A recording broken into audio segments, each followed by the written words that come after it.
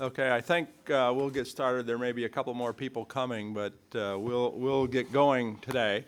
My name's Bill Garvelink, and just to make sure you're in the right place, this is CSIS's series on careers in development. And today we have with us Annie Toro, who is the Senior Advisor for Health Policy and Advocacy at the International Medical Corps. I work at the International Medical Corps now, too. So we actually see a lot of each other. And and I think you have Annie's bio. And she has a long experience in development policy, but from a variety of very interesting perspectives, from Capitol Hill, from the Organization of American States, from the World Health Organization, and from working with the International Medical Corps as an NGO. So she has a broad perspective on the different views of development policy and how policies are developed and put into use. So she'll have an interesting perspective here. And with that, I'll turn it over to Annie. And when she's finished, we'll ask her a few questions. All right, wonderful. It's so great to be here. Thanks, Bill, for the kind introduction and also for the opportunity to have the privilege to actually work with you. I consider it a privilege to be around wonderful people who really motivate the work environment, and Bill is the personification of what that means for me on a regular basis. Also, thank you to CSIS for the invitation to be here. It's not every day that we have the opportunity to be able to talk to the people who are not thinking about where their careers are going or starting their careers off in development or even trying to figure out what the next steps are for them as they're kind of maneuvering their way through Washington or other places, right? So I'm hoping that through the discussion today and the way that I thought about doing this presentation would be to start off and just make it a more call to action, and then opening it up for question answer, which I'm hoping I'm going to get a lot of, regardless of the time. I know it's pretty early in the morning, and as I was saying to some of my colleagues, this is my third meeting for the day. And, I probably have like 7 others. So I hope that I'm going to get a lot of really interesting questions this morning, and just blame it on the daily job, but I can talk forever. So I'm hoping I'm hoping that I can contain myself, but that comes from a very good place. It's a place of excitement and real interest in the work that I do and the commitment that I have for the issues that I work on behalf of. So with that, just wanted to keep that in perspective as you're looking at some of the slides. In looking at the invite for today's discussion and talking about careers in development, I wanted to speak a little bit about the way that the current situation is in terms of some of the issues that I cover for the International Medical Corps. And then how does that trickle into some of the advocacy work that happens on a regular basis? And it's really pretty general because obviously we have our time limited today, but I'll stay over after our discussion. But I hope that it can get you excited about this topic, first of all, and that the conversation can lead you to some deep thinking about where you like to go in your careers or where you are in your career at the moment. So with that, let me just go ahead and get started, and I hope that I can maneuver this. I'm always thankful that people don't ask in interviews about your IT skills because, that just sometimes doesn't go too well. Or wouldn't go too well, but let me see how I can manage this. I hope that you can see that, but the topic of the presentation, it's Moving Beyond WASH, Connecting Hygiene, Maternal Health, and Nutrition Security, which are some of the issues that I cover for International Medical Corps as their policy and advocacy advisor But that doesn't limit the whole range of issues that our organization works on. And so I just wanted to give you a preview about that. So who are we? I'm going to go through this very quickly because if you know Bill, probably many of you already know and are familiar about the work of International Medical Corps. But we're a global humanitarian nonprofit organization dedicated to saving lives and relieving suffering through healthcare training and relief and development programs. We see the offering of training and healthcare to local populations and medical assistance to people at highest risk and working in fragile states and fragile countries with the flexibility to respond rapidly to emergency situations. And because of that, we're able to work to rehabilitate devastated healthcare systems and help them bring back to self-reliance. So our whole mission is going from relief to self-reliance, and I have to say that's one of that was one of the pillars and real things that I just love in terms of the mission of our organization. We really work through our mission that I think a lot of organizations or people know us as that emergency response organization because that's what gets us in the news for the most part. And what people don't know is that we're equally involved in development work. Not only before a disaster strikes or an emergency develops, but we stay on after the cameras are off.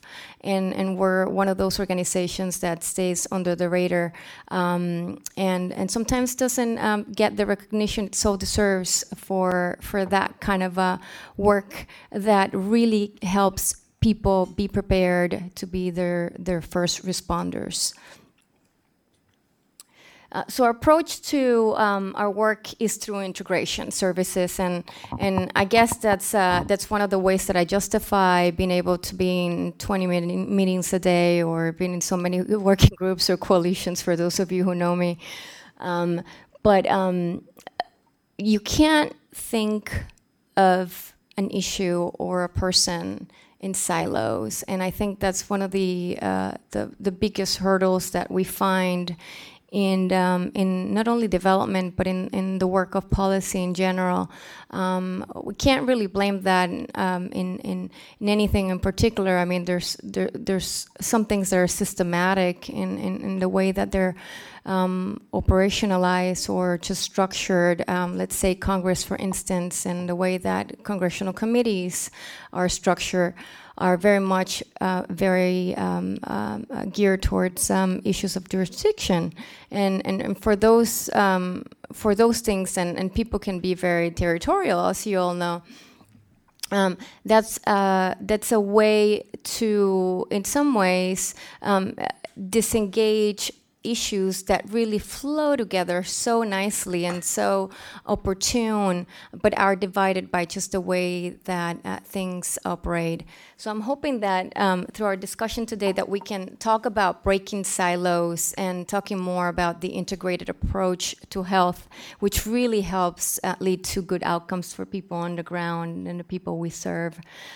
So through the integration of specialties like emergency medicine, women and children's health, nutrition services, water sanitation and hygiene, and mental health, among many others that I'm leaving out, family planning and reproductive health, and many others that we're engaging on a regular basis into primary care settings. We make sure that those we serve receive holistic, comprehensive care, and the value of our approach to community health and well-being and that emphasis on capacity building through training are critical for the long-term growth of conflict and natural disaster-affected communities and fragile states.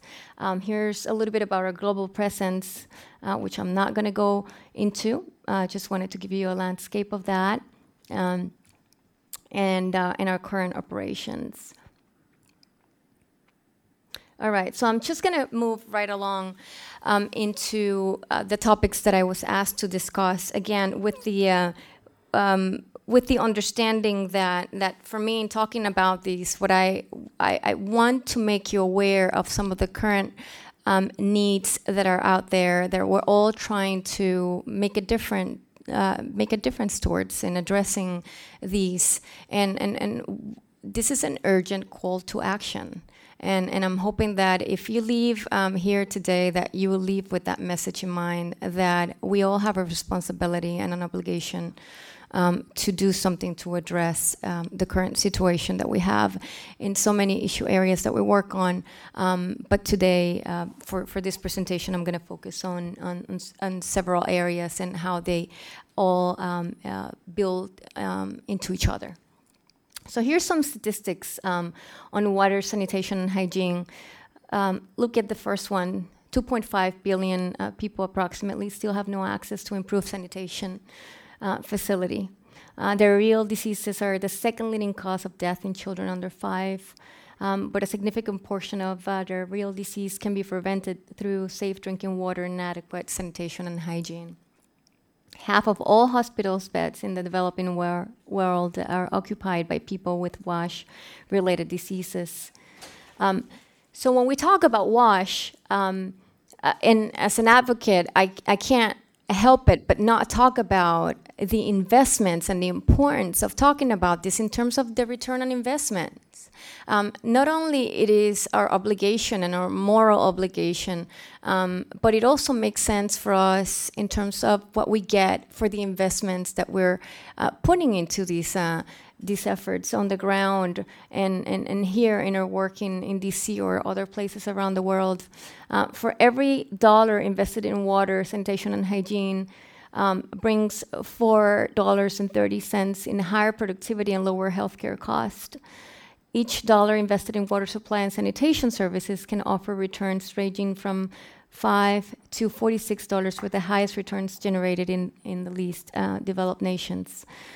Universal access to safe drinking water and sanitation would save over $134 billion in annual health cost avoided, lost productivity, and reduced mortality. And part of the reason why I'm reading these slides, it's for the benefit of those who will be listening to this presentation as it's been recorded. Some statistics on maternal mortality and morbidity. Every other minute of every day, and I hope that you keep this in mind, even in terms of thinking of what this means for the time frame that we'll be spending here together during this discussion. A woman somewhere dies from pregnancy-related causes, and when that happens, she leaves behind children who are 10 times more likely to die within 2 years than those whose mother remains in their home. More than 1/3 of maternal deaths occur in fragile states, and half of the children who die before the age of 5 are in these countries or states. For every maternal death, 20 other women suffer injury, disease, or infection during or after their pregnancy. In all, this tragedy touches nearly 6 million women directly each year, 99% of them in the developing world. Before I go into nutrition, and I know that I'm throwing out a lot of numbers at you, and I'm happy to have this presentation be circulated through CSIS or kept in file. I wanted to put something in your minds. When I look at these issues, just having been working in this field for now over 20 years, a lot of people think about folks involved in policy work and advocacy on a regular basis. And we look at the statistics and we bring them to Capitol Hill or other places where we have the attention of decision makers. For me, even from the early stages of being a young attorney, I hope I'm still young, right, Bill? But in looking at these things from that standpoint back in the day, I never separate the people who I've worked with throughout my entire career through the law, through engagement in global institutions, advocacy organizations, membership organizations, implementers, or agencies of the United Nations. That when we talk about these are not statistics, these are people. And a lot of folks ask me about what it means to do advocacy work and how that blends in with advocacy, because with implementation, because they just seem to be so unrelated. And for me, it's completely the opposite. Not only for things that I can mention a little later in terms of how long it takes to get something approved through Congress if we're talking about advocacy, and the way that we talk about development. Development is not something that happens overnight, which is quite interesting when you work in an organization that does both emergency response, which is about responding immediately, and then working on the development aspect of things. But that you always, every time you're thinking about being involved in these issues, that you remember the people who you're touching. I think that for me, that's something that I have in my mind every day. I've had it since those days as a young attorney. To this day, I never forget that the statistics that I'm bringing up and that I'm discussing with decision makers or anybody else are the actual faces of people who I'm trying to make a difference on behalf of. So moving on to nutrition. Malnutrition contributes to nearly half of all deaths among children under 5, about 3.1 million annually, to be more or approximate to the actual number. It leaves at least 165 million child survivors with stunted growth, compromised cognitive development, and poor physical health. Malnutrition saps economic productivity and growth, robbing some of the world's poorest countries of at least 8% of GDP, and that varies obviously depending on each country. I'm referring here to some of the real poorest countries around the world. Childhood malnutrition can reduce an adult's productivity by at least 20%. And every dollar invested in nutrition can generate up to 138 worth of improved health and increased productivity. Improved nutrition during the crucial 1,000 days between conception and a child's second birthday can save between 20 to 30 billion each year in healthcare costs. So now I want to turn it over into making some connections, which is what I was called to do during this presentation, in how this all kind of comes together, which is something that sometimes it's hard for people to see when they're working in this field of either development or working in policy and advocacy. You know, what does one issue have to do with another? And I just wanted to bring a couple of not only statistics, but some findings that can help illustrate how that really comes to reality. So here are the links on WASH and reproductive health, and just please know that I'm being very limited in terms of the broad scope of the repercussions and the links between these two. Silence, stigma, and lack of information regarding menstruation, coupled with inadequate sanitation facilities, disempowers women and girls and can lead to poor health practices that are linked with reproductive health problems in the end. I mean, think about this and what this would mean for us as some of us here, women, and having to experience something like this. I mean, it's something that, fortunately for me, I've never had to think about. But these are things that happen every day, at every moment in a person's life. So I hope that can stay with you and again, go back to my initial word of making this a call to action of why we need to do something to change the status quo. Access to sanitation and drinking water are essential for the survival of mothers during and immediately after childbirth, and also play a crucial role in improving gender equality and women and girls' empowerment. So WASH and mental health, and I wanted to bring in mental health because it's one of those forgotten issues that for some reason, it's definitely neglected even within the conversations of noncommunicable diseases, which we're very active on. But the links with mental health are just so broad, and I just wanted to mention that even within the context of the fact that last Friday we commemorated World Mental Health Day, and that was an opportunity to talk about the importance of mental health in humanitarian crisis, but also around the world as it relates to development and other issues. Maternal depression, especially mothers, also facing social disadvantages or harsh environments such as conflict or a natural disaster, or a disaster of any kind, leads or can lead to low birth weight, undernutrition in the first year of life, higher rates of diarrheal disease, and early cessation of breastfeeding. Maternal depression can impact the ability of mothers to respond to their children's needs and to engage in recommended behaviors relevant to health and hygiene. Mental health is directly associated with many outcomes that contribute to infant mortality, such as undernutrition, diarrheal disease, immunization, and breastfeeding uptake. A little bit on violence, which I thought would be important to raise during this discussion as well. 1 in 3 women worldwide risk shame, disease, and harassment, even attack because they have nowhere safe to go to the toilet. Again, going back to what I said previously, imagine having to face this situation on a regular basis. Violence during pregnancy can lead to miscarriages, stillbirth, preterm delivery, and low birth weight.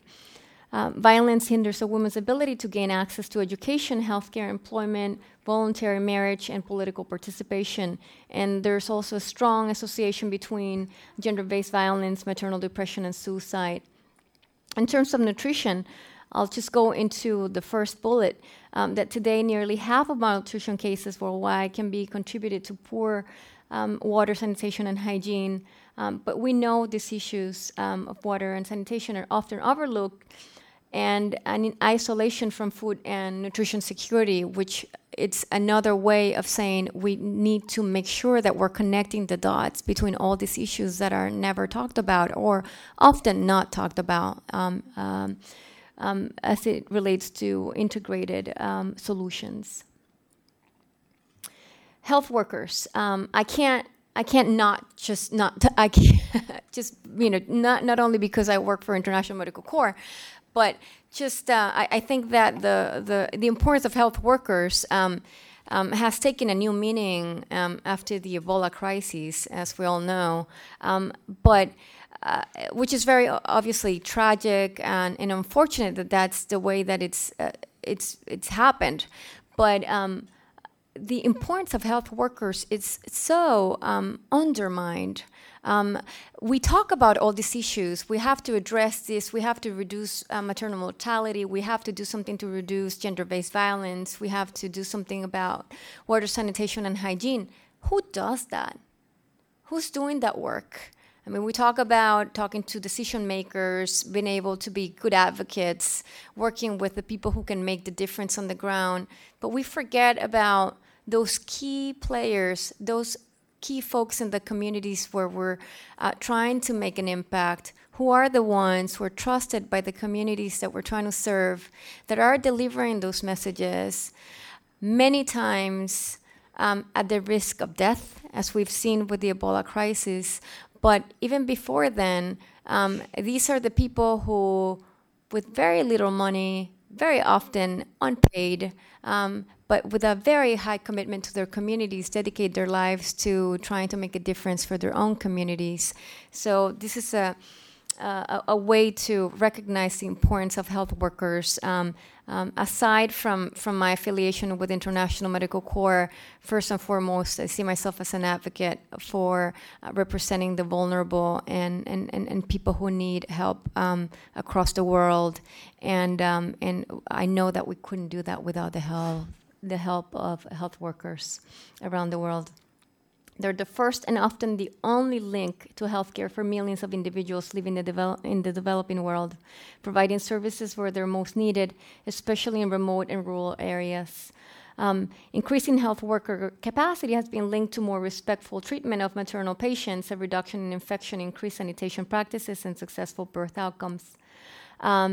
this is quite a bit of information. So let me just talk a little bit about what happens in the absence of skilled health care during pregnancy and what those outcomes can mean for the people who are at the other side of receiving those services. But what happens when we're not attending to those issues, and then let's look at the current shortages. For just looking at my watch and going that I know that I'm going way over probably my time. That despite the role, the World Health Organization estimates there's a increased shortage, and this is just to put it mildly, of at least 7.2 million physicians, nurses, and midwives that are currently available to provide essential health services, and that's not including up the whole broad range of what would be included in health workers. There's just a couple of categories that are currently available to provide essential health services. And by 2013, that shortage is projected to rise to 12.9 million. But I'm estimating for that number to be a lot lower than it actually would be.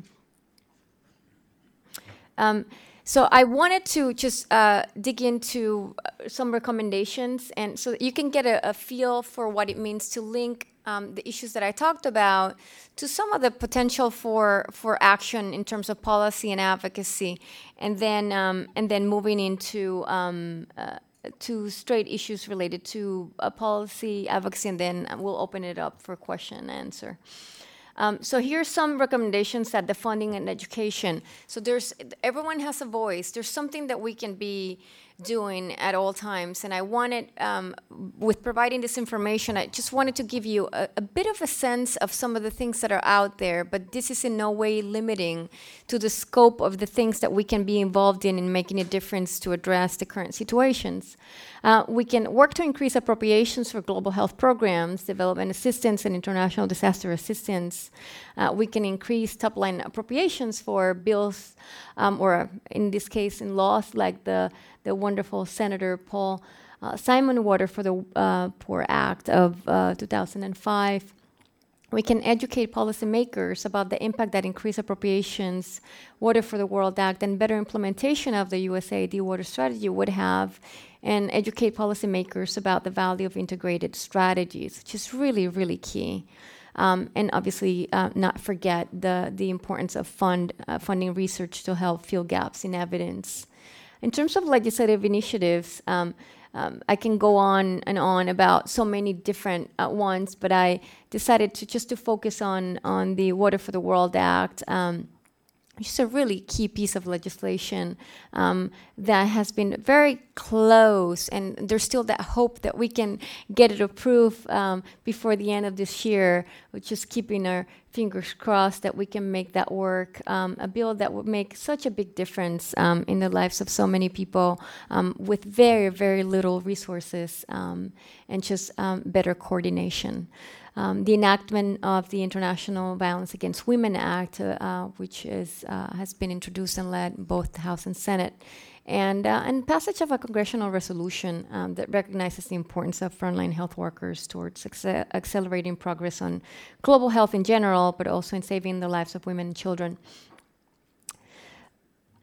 In terms of programming and implementation, we can think about providing international and political leadership to make WASH a part of mainstream emergency relief and development strategies, highlighting both the critical role and the cost effectiveness of all three in poverty reduction. We can be an advisory or serve in that advisory role for USAID and the State Department on the implementation of its water and development strategy.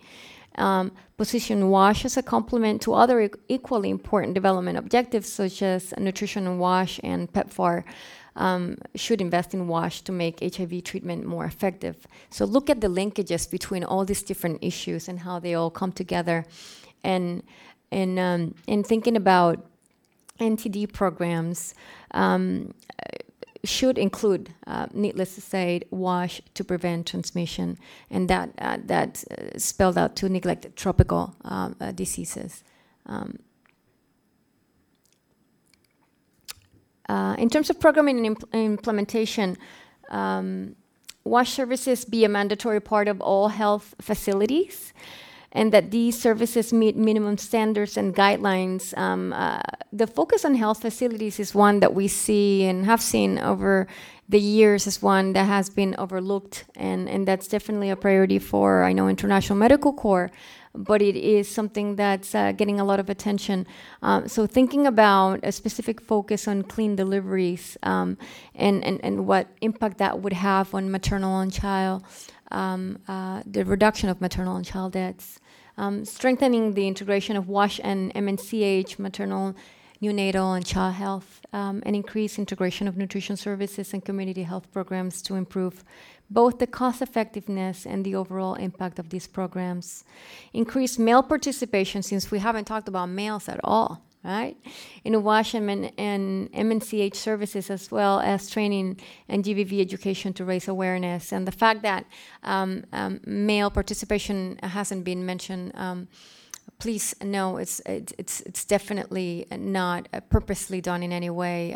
When we talk about making a difference, this is as we're all in this together. It's not differentiating or isolating the role of women or men in this effort. We all have an obligation to make a difference in promoting integration of WASH across health and nutrition.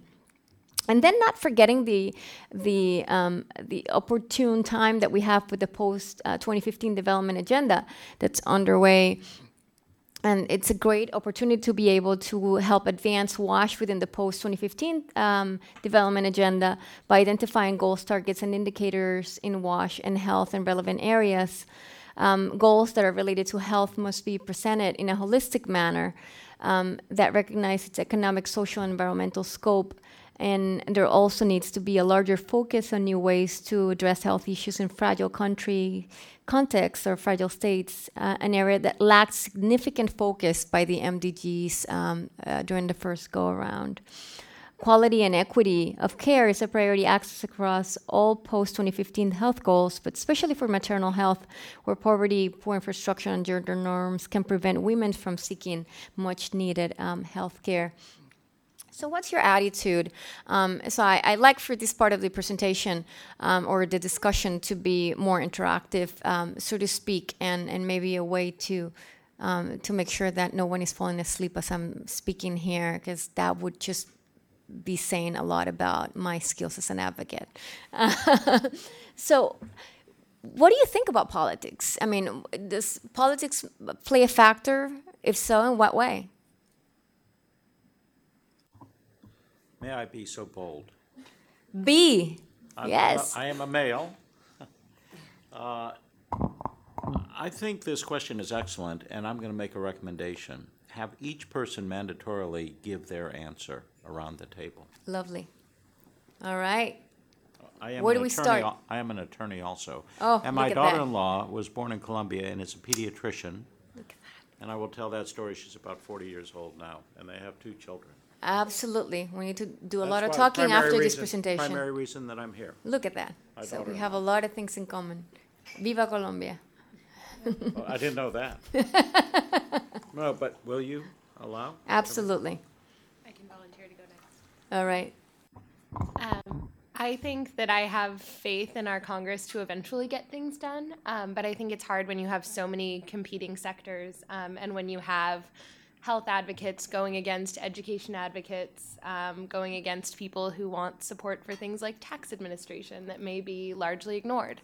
So I think it's just really hard to decide where that money goes, and the key is finding how to get integrated systems that really leverage, and I don't know that we're approaching that in any way. Who are you and what do you do? Oh, I'm here at CSIS. I'm the program coordinator with this program. Thank you. Hi, I'm Jessica Ernst, and I'm an independent consultant working on public-private partnerships. And I think a lot of the policies are there. They're just not implemented very well. And actually, part of what I was going to ask a question about, love to hear you talk about, is another stakeholder group of the private sector, and if you all have engaged them for sustainability of a lot of these initiatives that you're talking about. Great. Please, if I don't answer that question, would you make sure to remind me? Yeah. All right. I'm Sarah First. I work for MBAs Without Borders at Pixar Global. I agree with what's been said. I feel that the WASH sector is under-recognized and undervalued, and I think it's only a matter of time for it to become more recognized. I also really agree that there's a strong, I think the private sector can do a lot here, and I think there's a lot that businesses can do and step in that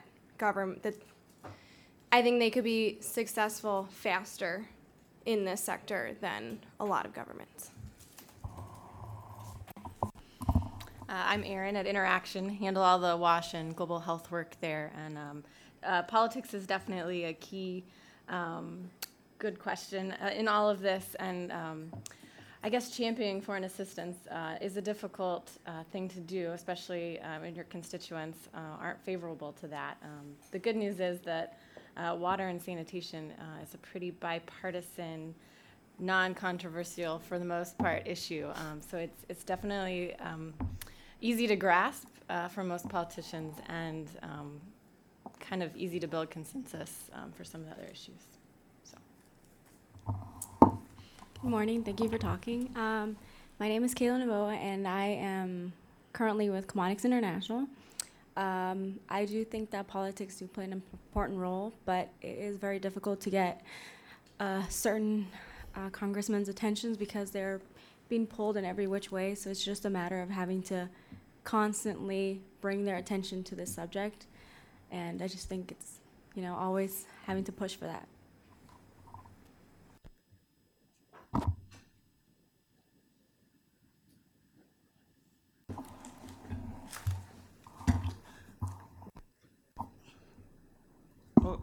Okay.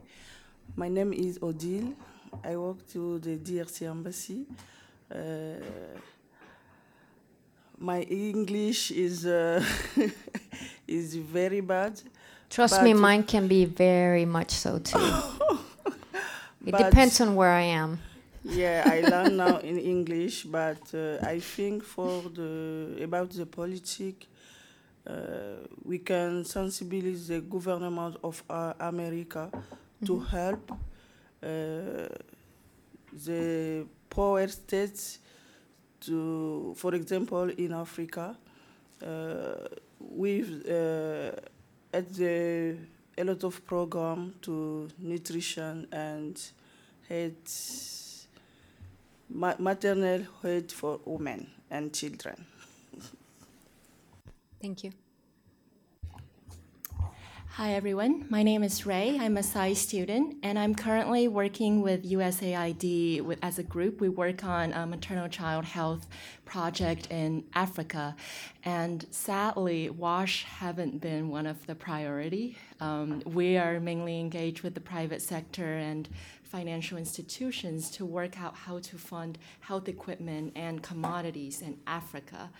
And through your talk, I would say that there's definitely a need for a leadership commitment. And then on the other hand, I think a lot to involve the private sector into this conversation needs a lot of cost effectiveness. So yes, we need a lot of money, but how effective? And because I think WASH is sort of like a public health kind of public good, it's very hard to calculate, and it's a long-term thing to see its result, so it's quite difficult. But we would love to mention this to our client. I'd love to hear that. Yeah, so my name's Mike, and I'm here at CSIS as an intern. And basically just to link, frontline healthcare workers back to politics and your question. You kind of touched on it at the beginning of your talk, I think, but I mean, now would seem like the time to advocate for that sort of thing, with congresspeople or, decision makers with, what's going on with Ebola and, the focus on front here. I mean, it's just sometimes it takes a crisis like that to really get, public attention and, action from policymakers on a topic like this, but just a comment on that. Hi, my name is Sam. I'm a PSY student and research assistant here at CSIS as well. So I have a bit of a cold, so I'm not going to talk too much. But I think there is a lot of support for this kind of thing. It is a bipartisan topic, I think, that could get a lot of support. Even with the kind of limited funding that the government has right now, I think PPPs are an excellent way to try to do it. But there's PPPs have been going on for a long time, and there's a lot of instances of it not really working out because it's not been done with community feedback and a local presence by the organizations working there. So, yeah, that's all I have to say about that. My name's Charles Rice. I'm a research assistant here at CSIS. I guess there's been a lot of really good stuff that's been said on this question so far. I think one of the big challenges that politics has facing development programming generally is that it tends to be sort of responsive, and something like this is fundamentally forward-looking. So we care a lot about health infrastructure once there's an Ebola outbreak in West Africa, but it's harder for us to think about sanitation in India, years before there's an issue. I think that's just sort of the nature of the business, is that it's short term, and that's one of the challenges that you're dealing with sort of when you're interfacing with people like us.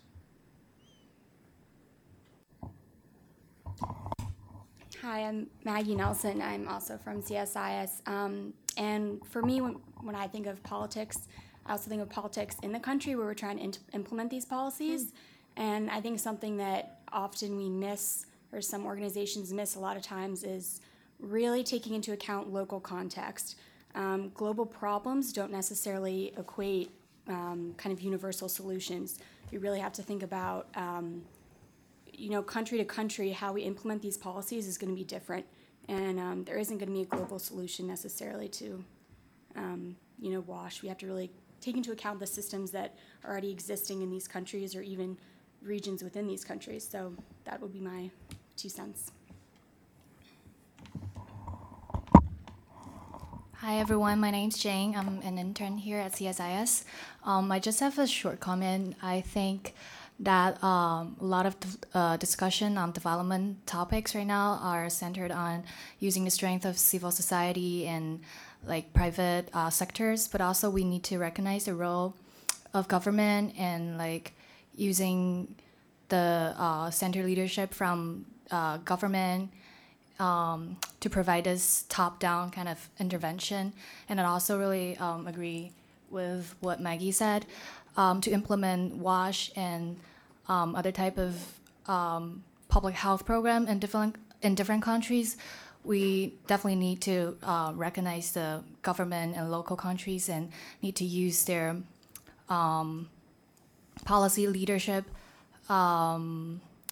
to get the program actually implemented in local countries. So that's just some comment, I guess. I'm Liz McGehee, also at Chemonics International. As a big USAID contractor, we're seeing more and more that a lot of projects are incorporating democracy and governance into health, and I think that's exciting to see advocacy happening on the ground. But what I think we're doing less of as a development community is bringing the results from our projects back up to the top. And so I think, the successes that we are having in these integrated programs and also in bringing WASH initiatives on the ground, we're not really funneling that back up. So I think that's something we could do better all around. Thanks.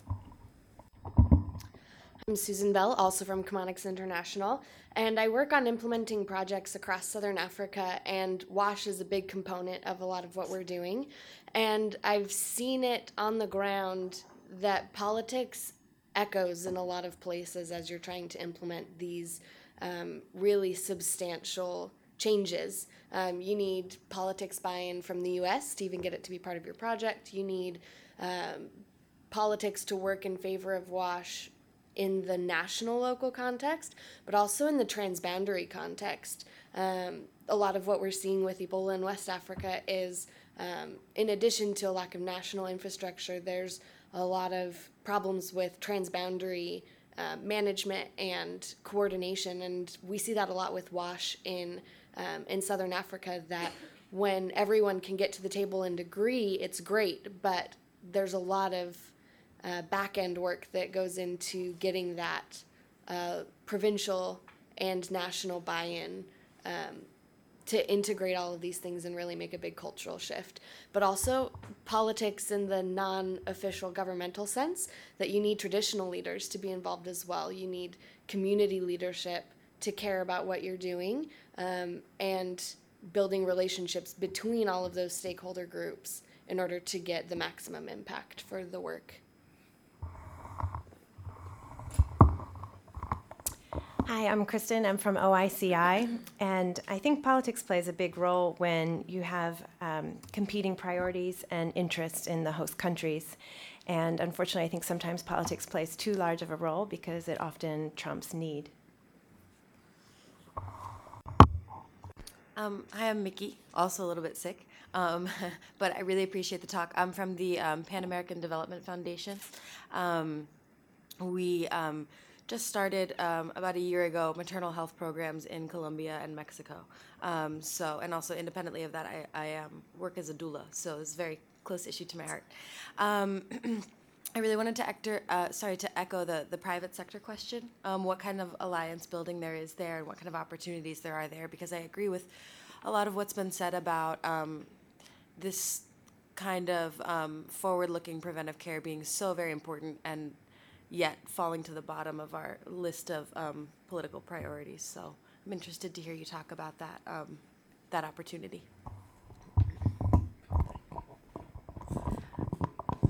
I'm Ileana.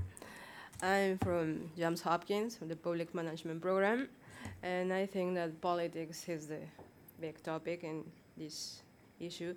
But when we need to talk about what is the most important thing for one government, Congress, if they don't, in my case, I'm from Mexico, if the government don't want to solve one problem, even if the US government, the Congress, any organization can make something, any problem gonna be solved. We need to know first which is the big topic for the government before we begin any program. Knowing our audience, yeah, knowing who we're speaking to.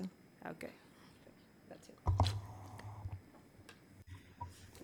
Hi, I'm Caitlin. I'm here at CSIS, and I think at this point I'm echoing what so many people have added already, but from a broad perspective, I think politics impacts development work because politics is inherently cyclical. You're operating on an election cycle or the length of an administration. So you're talking about 4 years or 8 years or a 3-year contract or a 5-year contract, whereas development work, it's not cyclical. It's supposed to be long-term. You really want to think 10 to 20 years.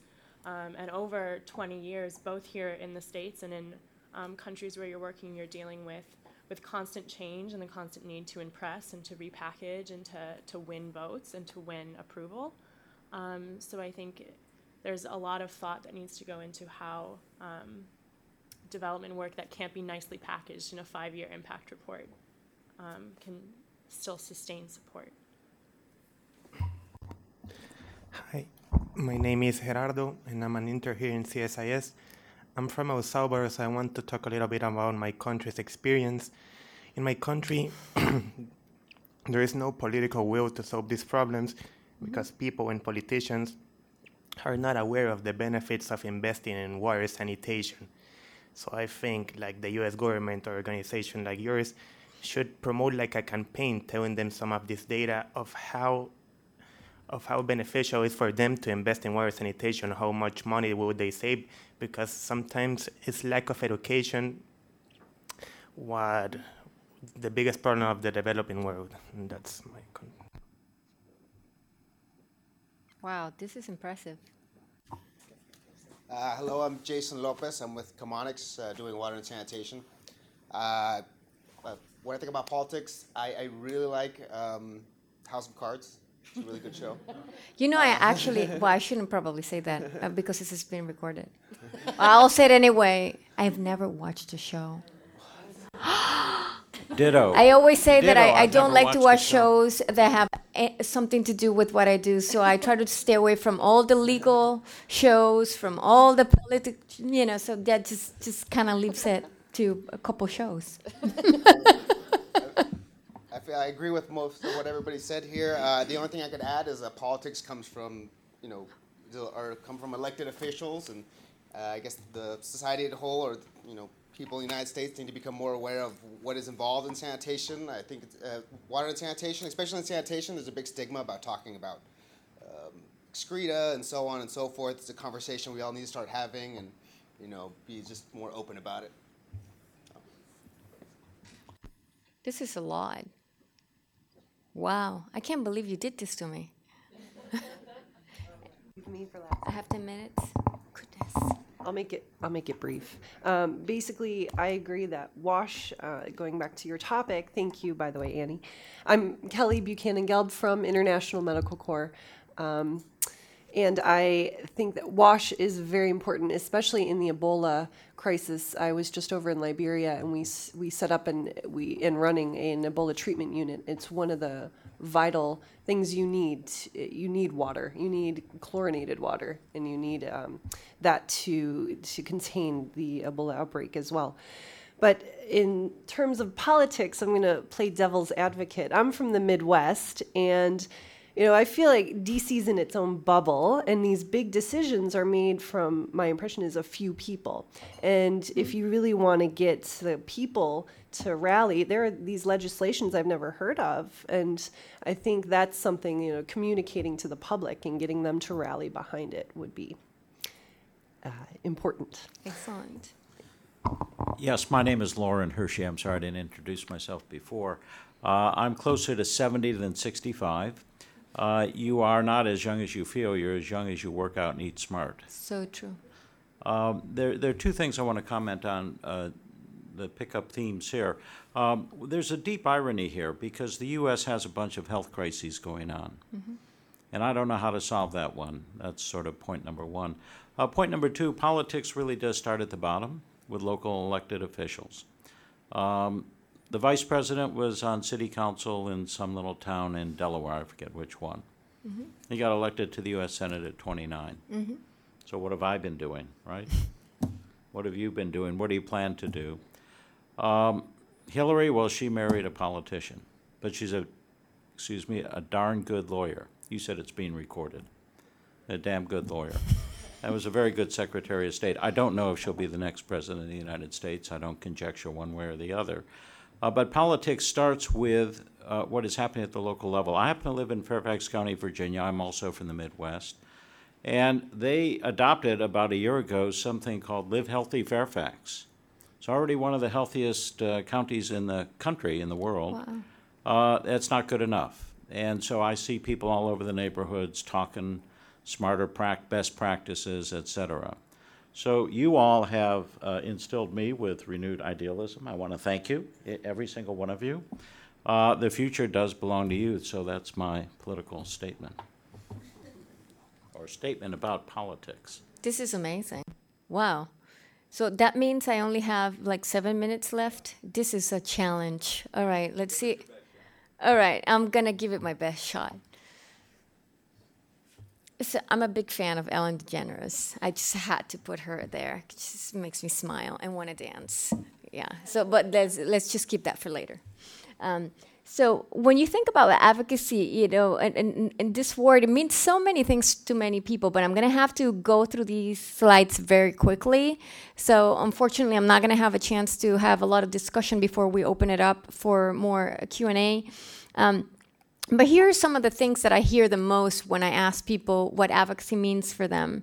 Persuading, securing funding, influencing, educating, improving, changing policies, championing, sharing, encouraging, fixing, supporting, mobilizing, partnering, defending, promoting, representing, protecting, getting what we want, lobbying. Anything else I may have left out? That means I did a good job. I captured what I've been hearing over many years. For us, advocacy means persuading decision makers to take specific actions or adopt particular policies for a social benefit, in this case, a public health benefit. So what gives the right to advocate? And I'll go through this very quickly, but I thought that this was important because this is not the kind of thing that I grew up in, hearing from people. And I guess as a lawyer, it's just you just can't blame me for having to bring this up. But a lot of people think about, wow, why am I engaged in this? You actually have a right by the First Amendment of the Constitution that gives us straight and the ability and the obligation to be involved in advocacy. And just looking at the end and to petition government for redress of grievances. So the Constitution allows you, but also obligates you to be involved and have a voice in joining this advocacy world and engaging in these efforts.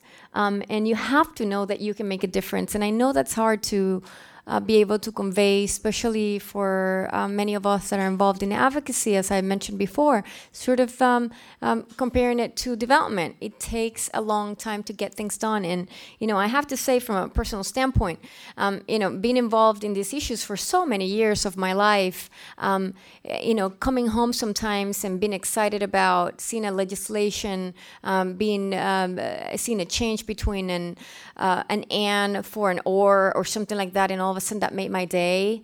My husband would look at me going, really? But that's exciting. I mean, that's super exciting. And maybe that's just my glass half full personality, but I have to get excited about those small changes because they really do lead to amazing outcomes long term. And that's the way that we have to look at development. And I'm not trying to say this just to make you optimistic about the way that things are, just looking at the previous statistics and things like that. But it's a way for you to know that everything that you're doing on a daily basis, even if it's small, even if you cannot see the outcomes of it one day or 10 years down the road, you are making a difference in what you're doing on a daily basis. And you may not even be able to see it in this lifetime, or may not see it or hear it from talking to others, but just feel that you're part of this obligation, that you have a call to action, that you have an obligation to provide your gift, and knowing what your gift is to the world, not only your skill set, but knowing what your gift is to the world, and bring that into not only your job, but what you do and how you relate to people on a daily basis. So in terms of communicating, there's a lot of ways to communication that's important. You can do it for educational purposes, which was brought up a lot during our discussion based on the question that was raised. You can use it to gain support, to eliminate opposition. Here's some questions to consider before you're thinking about what is going to be your strategy. What is the issue that I'm trying to address? What is my goal, and why is that my goal? And where is it coming from? I mean, sometimes I feel that that we're engaged in work and we're very robotic about it. So I like to take a step back as often as I possibly can in thinking about, how do I really feel about this issue? Why is this important to me? Why should I be engaged in wanting to do this?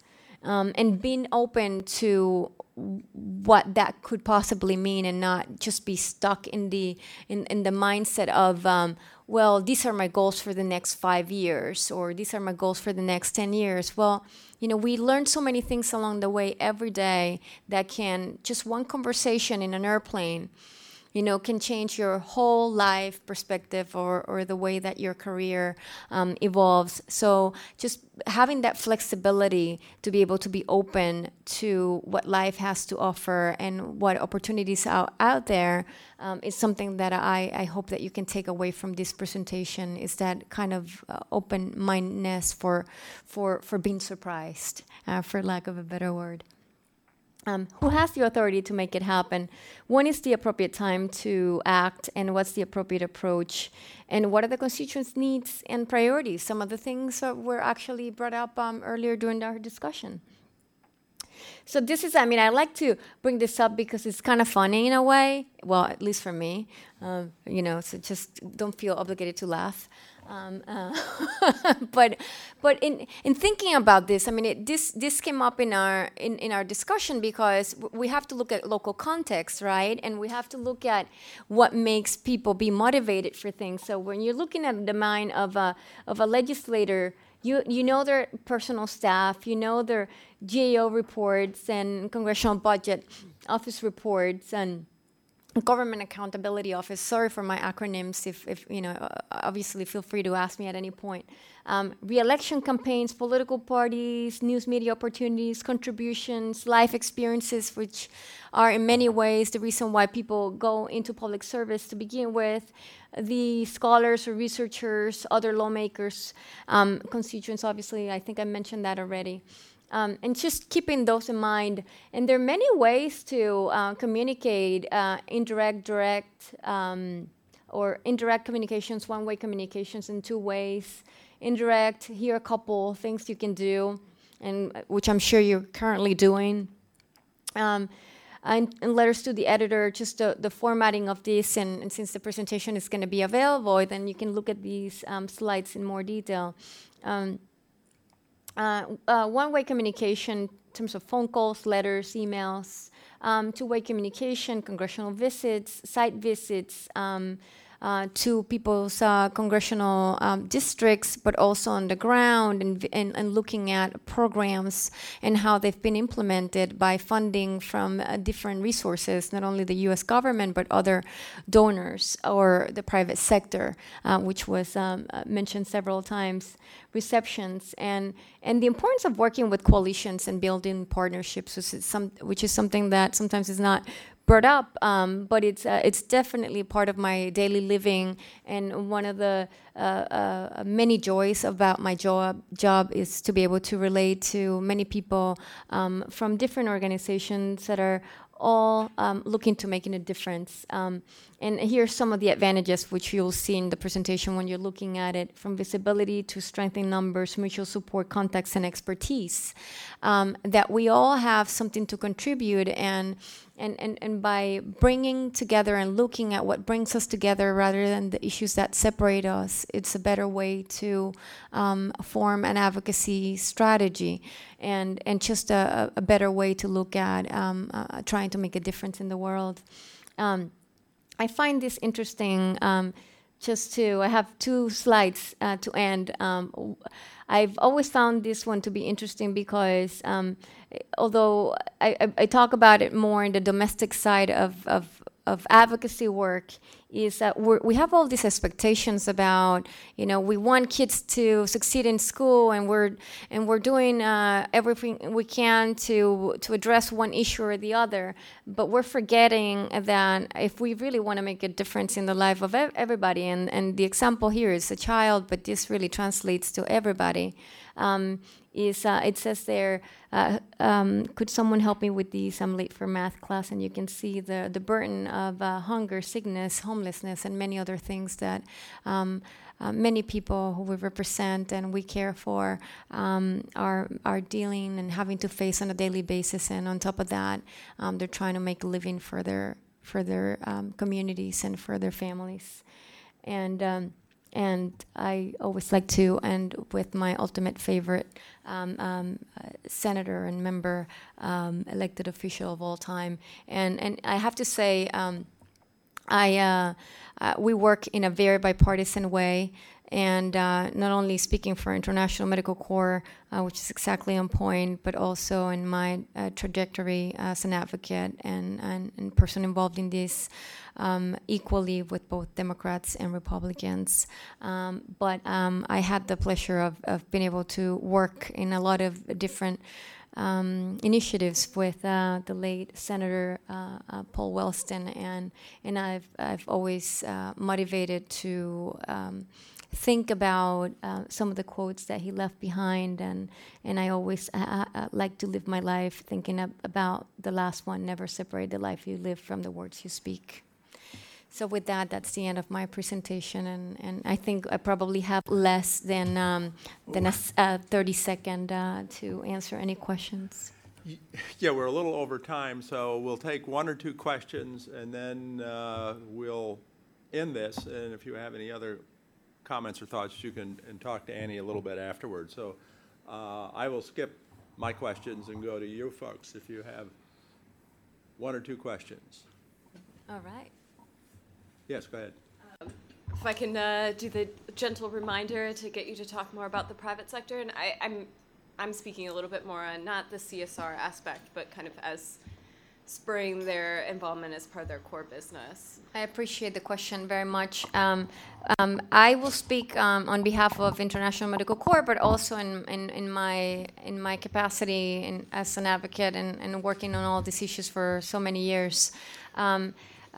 I was so delighted to hear about the importance of public-private partnerships and thinking about the private sector as a key player. As it turns out, over the years, the private sector was also it's always seen as that, why are they here? What is their take on this? Why are they interested in these issues? Is it just to look good? And I have to say, it's completely the opposite. And my experience working with the private sector has been absolutely wonderful. From thinking about, and I can just mention so many different companies, from Merck to Unilever and their engagement in making a difference on WASH, to Johnson & Johnson, to thinking about the Medtronic Foundation, Merck, as I mentioned before, JSK. I can go on and on about many of them. And that Medtronic, as I mentioned, they have a very specific interest in non-communicable diseases. Merck for Mothers, as you know, it's very engaged in maternal health as well. And I'm just leaving many out, not purposely, but just in the interest of time, just to say that these are people who are really committed in making a difference and looking at their social and corporate responsibility, and using the opportunity that they have to have that platform in the private sector to engage and partner with NGOs on the ground and with many others who are trying to do this work, and who have been doing this work in the case of International Medical Corps for so many years in so many places. That we need to scale up those efforts, and we need to appreciate the not only the interest, but the difference that it can make for us to be engaged and seeing ourselves as not only working among ourselves with the NGO community, but with the private sector, and also the ones that we never think about. I'm always someone who likes to think outside the box, and in terms of building partnerships and creating more opportunities to further advance the work that we do on a regular basis. And for that is thinking about who should be here, or who wouldn't we ever think about would be a person to be here, and those are the ones that I like to reach out to, and building those unlike alliances. Does that help respond? Okay. Final question, go ahead. So I really appreciated your presentation. Thank you so much for speaking us to today. My question relates to integration of a lot of these things, and I definitely see the value. So many of these things and all of the issues that people work on in silos are so interrelated at their root, and the impact of all the work is interrelated as well. But I wanted to get your thoughts on both at the policy level and the implementation level. How much integration is too much integration? Do we pile too many things and try to do too many things at once? It depends. It really does depend. I think you have to, when you're formulating an advocacy strategy, you have to think about your audience. As I mentioned, I went through those slides pretty quickly, and obviously I left many out.